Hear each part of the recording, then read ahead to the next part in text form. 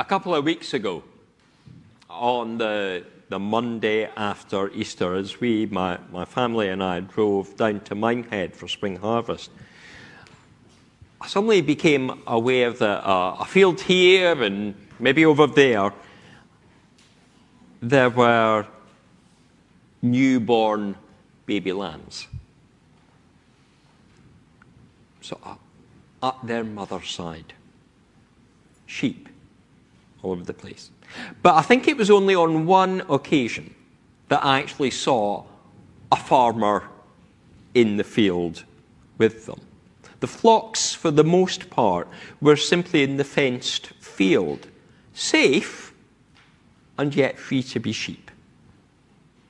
Sheep farming is one of those things we perhaps think of as not having changed much over the years, though, of course, the lowland fields are fenced, the sheepdog gets a lift on the shepherd's quad bike, breeding is more selective, and there's treatment to prevent parasites and disease that wasn't really there 20, 30 years ago, let alone in the distant past.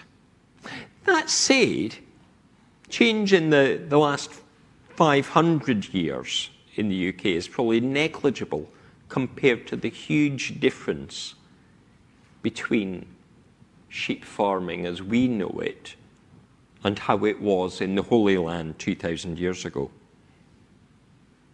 The greatest difference, I suspect, is that I imagine, although some of you were able to bring out sheep from the congregation, we probably don't have many sheep at home waiting for us at the end of the service. I don't know whether any of you, might have a little one or two there.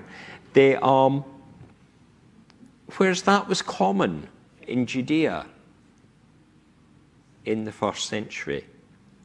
Commonplace for each family to have had a few, even if they did not consider themselves sheep farmers. Now, of course, in the Old Testament, as we read it, we clearly see that Abram, Isaac, Jacob had sizable flocks. Moses was herding sheep at the time that he saw the burning bush, and young David was out with the sheep when Samuel arrives with the anointing oil in Bethlehem. So there were sheep farmers, as we kind of know them. But most households, be they tax collectors, be they carpenters, would have had, if not a small holding, at least a few sheep. And it's not to the farmer, but more likely to the normal business person, the normal householder, that Jesus is teaching at the time that he brings this, which is actually a winter's day in Jerusalem. Remember that when Jesus was born, he was laid in a manger, and that's an indication that homes have room for animals. From autumn to spring at night, the sheep are in the family's home or in their courtyard. And it's from the home that a shepherd boy, probably a teenager or young son of one family, gathers sheep from a number of neighbours, that goes each morning door to door, gathering the sheep and taking them out to find grass during the day. And at each home, the gatekeeper of the house knows the father's son and opens the door for him. And the son knows the sheep, and they know him because they have always known him. They have grown up together.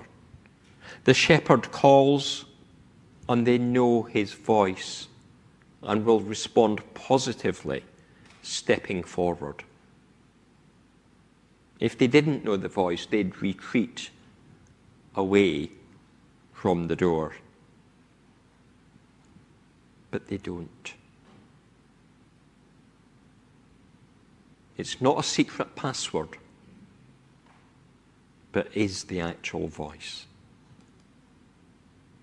Sheep will always tend to stay as a flock. They like being together. Last August, when I was going up to visit my mum, I had to go via Newcastle.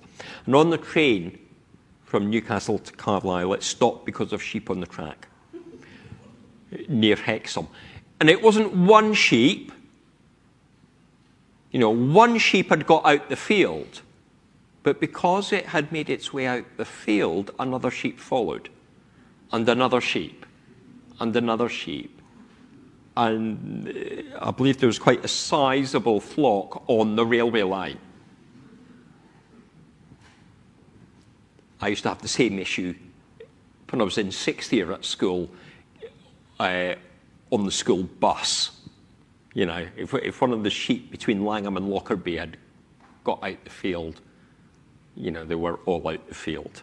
And you could occasionally be delayed. It was a good excuse for being late to school. Everybody knew that we came in on the bus if the bus was late. It was maybe because there were sheep on the road. They have this herd mentality. And it's something that we have too as humans. It doesn't matter whether the decision to go in one direction is a good decision or a bad decision. Once one of them sheep has moved that way, the others will follow. As soon as one of them starts to take a lead, the others tend to go along with it. That's why it can be so difficult at that time, that the bit where the sheep had the collars in Babe and you have to split them. It's a difficult thing to actually split them because they all want to stick together. They want to stick together. And we often want to stick together. But where are we taking our lead from? Perhaps as we're driving, the car in front of us on the road is speeding. Well, we just go at the same speed, don't we? We just follow the flow of traffic. So we also speed. And if one television drama increases the level of swearing or of violence or of nudity, then the others will see it as the new norm and follow in suit. And in turn, this influences what we expect to be the norm, what we expect to see in television programs. Some would argue that they're just being true to life. But the counter-argument is that they are changing what life is perceived to be. And in turn, life starts to imitate art. We are like sheep, and if frequently exposed to the voices of those who are not let through the door, those that aren't supposed to be there, those that are climbing over the wall, then we start to accept the voices of thieves and robbers as equal to Jesus, the Son who is the shepherd. When we read a newspaper, when we hear a politician speak, whatever the colour of rosette, we have to consider whether we are being told a message that calls us on the way, that reflects Jesus, who is the way, the truth, and the life. Or is it getting in the way of the gospel? Is it founded on lies? Does it say something that is the opposite of kingdom growth? What is it that we hear? And do we take it inside us and follow that direction? Or do we say, this is not the shepherd's voice? I know the shepherd. That's not what he would say. That's not how he would call. That's not where we should be going. We need to listen and to discern. People now might discover online the on-trend clothes, the food, the makeup, the places to go on holiday from Instagram influencers or YouTubers. But if we really want to know how to live, we have to listen to Jesus and see where he is heading. The shepherd gathers the flock in the morning and he leads them out to the pasture. And there we find the freedom to move quite differently from the courtyard of overnight in the family home. The courtyard was generally safe, but the field is where we can live in fullness. It is the field that we were born to dwell in. It is where we spend most time and fulfill our purpose of being God's creation. The sheep aren't supposed to be in a sheep pen, are they? They're supposed to be out eating grass. Like gathering in a church building, we are generally safe. And we can worship God. And we can rejoice in being together. But Jesus calls us to live beyond the four walls. He calls us out into the field to engage in mission. And he demonstrated to the disciples how to live and sent them out to proclaim that the kingdom is near, to bring healing, to cast out evil. And we are his disciples. That's how he calls us today.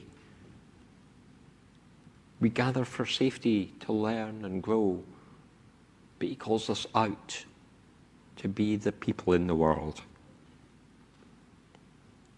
As summer comes, after the lambing season, the Holy Land sheep would not have returned home in the evening, not back to separate courtyards, but would have mainly been out in the fields, perhaps in a sheepfold on the pasture, where there is but one entry gap in the wall where the shepherd would sleep, which would prevent the flock from leaving in the night. But Jesus presents this another way, not the going out, but the going in. All who go in through him, the whole flock of sheep, are safe because they are in his care. There are people who tend to see life as glass half empty. And they sometimes influence us with negative thoughts. And when the same situation can actually be approached from a more positive dynamic,